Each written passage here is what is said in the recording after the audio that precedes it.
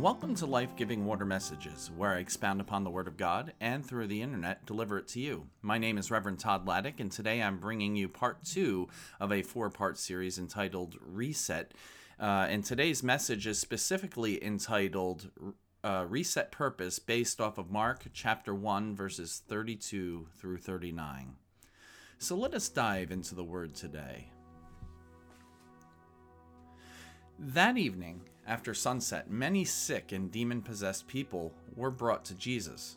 The whole town gathered at the door to watch, so Jesus healed many people who were sick with various diseases, and he cast out many demons. Because the demons knew who he was, he did not allow them to speak. Before daybreak the next morning, Jesus got up and went out to an isolated place to pray. Later, Simon and the others went out to find him. When they found him, they said, "Everyone is looking for you." But Jesus replied, "We must go on to other towns as well, and I will preach to them too. That is why I came." So he traveled throughout the region of Galilee, preaching in the synagogues and casting out demons. Amen. Spending time with God enables us to start our year with intention. Centered living comes from understanding God's purpose in this season. In Junius Dotson's book, Soul Reset, he shares the importance of touching the bag at first when playing baseball. If a player gets a hit and runs all the bases, but misses the bag at first base, it doesn't count. Nothing else matters. Dotson says the same is true for the Christian life. Staying close to Jesus is the first bag, the most important step. We can do everything else, but if we miss the first bag, we have not gotten anywhere. I personally know the importance of remaining close to Jesus. And truth be told, all pastors struggle with maintaining their spiritual disciplines amid hectic schedules, stress, family life, and other things. And that's why I get so particularly frustrated. And that's why it's so frustrating to me when people say they don't have time to go to church, or they don't have time to read the Bible, or they don't have time to step up and participate in hands-on work mission. It's my only day to sleep in. It's my only day to, whatever the reason may be. The running assumption of most people is that pastors are kind of like monks.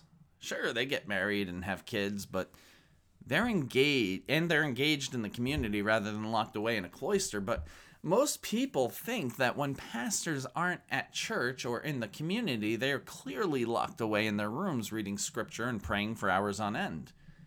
Friends, that's no more true for me than it is for you. And pastors can easily fall short in maintaining their spiritual disciplines and find themselves distanced from Jesus. Granted, that is not an ideal thing to happen to a pastor, but it is really not ideal for any of us to have that happen. Do you see my point?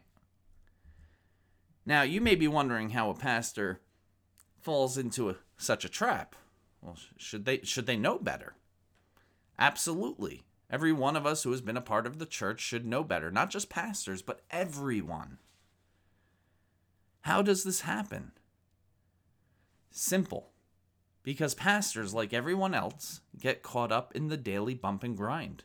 There are tons of stresses that are unique to pastors, things that keep a pastor on edge, worrying about this or that. There's all the criticism and some praise that comes along with it.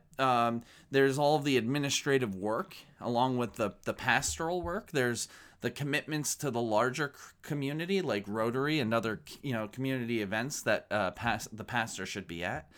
And let's not forget about family, kids' schedules, the whole 9 yards. What's more, a pastor has to at least engage with Scripture when writing sermons and other things. So oftentimes it can feel, as a pastor, like you're engaged in reading Scripture, praying, and whatnot. But the pastor isn't in a way that is good for her soul or his spiritual well-being. And then, of course, is the not so obvious one. The pastor is always leading worship and seldom getting to fully worship in a way the congregation is. It perhaps is hard to understand, but there is a difference to leading worship, being responsible for the service running and flowing smoothly and all the technicalities that go with that, and simply worshiping. Yes, pastors are indeed worshiping as much as can be during each service, and the very act of leading service is worship because you're honoring God. But there is so much running through the heads of pastors that they cannot be solely focused on simply worshiping. Now, all of this is not me complaining, not at all. I love what I do. I can't see myself doing anything else in the world. But every pastor knows how hard it is to remain spiritually disciplined. In fact, that's why they call it the word discipline. It takes time, it takes repetition, it takes habit, it takes dedication and commitment. All those things. Truth be told, we all get caught up in our work, family life, and other pressures. Sometimes we forget our main purpose, or maybe we never stopped long enough to figure it out in the first place. Jesus himself shows us the importance of pausing to spend time with God and rediscover our current purpose. Understanding God's purpose for us, our why, comes from time in prayer and enables us to grow in our trust of God. And in this story, we see Jesus working really hard at serving those around him. See verses 32 through 34. Then, in verse 35, we see Jesus take time away from his disciples and the crowd to rest and to pray. He dedicates this time to being with God. And Jesus does this several times throughout the Gospels. This is not an isolated event. So in verse 36, we learn that Simon and his companions just couldn't handle the silence away from Jesus. They were looking for him while he was away praying. I want us to pause and consider how different translations of the Bible phrase this. For example, our reading from the New Living Translation today says that they went out to find. They went out to find Jesus. In the NRSV, they hunted for him. In the Amplified Bible, they searched everywhere, looking anxiously for him.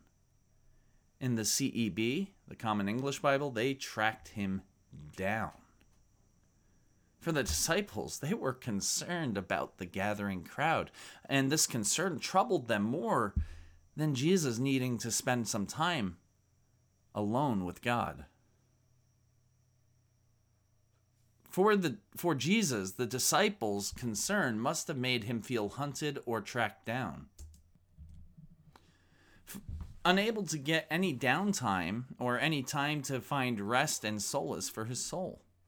The pressures we face sometimes make it feel like we are being hunted or tracked down, and it is hard to set apart time just for God. I mean, it's hard. That's why we call it a spiritual discipline. When Simon and his companions find Jesus and begin making demands on him, in verse 37, Jesus sets clear boundaries about what he will or will not do. And I'll go back to that scripture. Jesus said, we must go on to other towns as well, and I will preach to them too. That is why I came. See, it was more than them just finding Jesus. They were frantically looking for him. And Jesus set up boundaries, clear boundaries. Because Jesus has taken that time apart to pray, he is able to live intentionally with the purpose God has given him and trusts God to handle the rest. While the disciples were frantic, Jesus was at peace. God gives us a purpose in each season of our lives. We're not called to do it all, but we are called to live with purpose. We are called to live with purpose. Jesus knows what his main purpose is. And that gives him the discernment and the courage to say no, to the disciples and the crowd's expectations, and to say yes to God. Note that what the disciples were asking Jesus to do was actually a good thing. Keep healing the people of Capernaum. I mean, why wouldn't you want to do that? There's so many down there that need you. But Jesus knew it was not what he was meant to be doing any longer. He hadn't just come to be a miracle worker or a healer. He had a bigger picture, a bigger purpose. And we can often be busy doing good and worthwhile things too, and still miss our purpose because we are not taking time to reset and recenter on God. By taking time for prayer, Jesus resets his purpose to keep the big picture in mind, proclaiming the message to the neighboring towns too. Now, Jesus knows his main purpose. I want to invite you to reflect on your own main purpose and what the priorities are in this season of your lives. And I'll give you a few minutes to do this.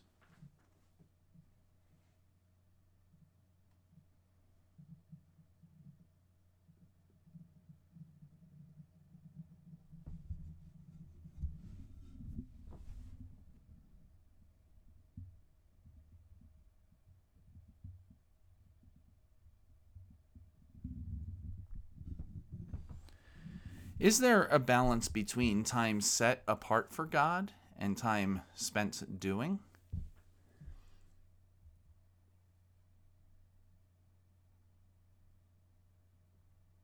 Now, I could offer you a whole host of ideas, but you know what setting time for God means. Worshipping regularly, not just on Sunday, but through acts of piety and acts of mercy, aka serving Jesus in community and witnessing to your faith.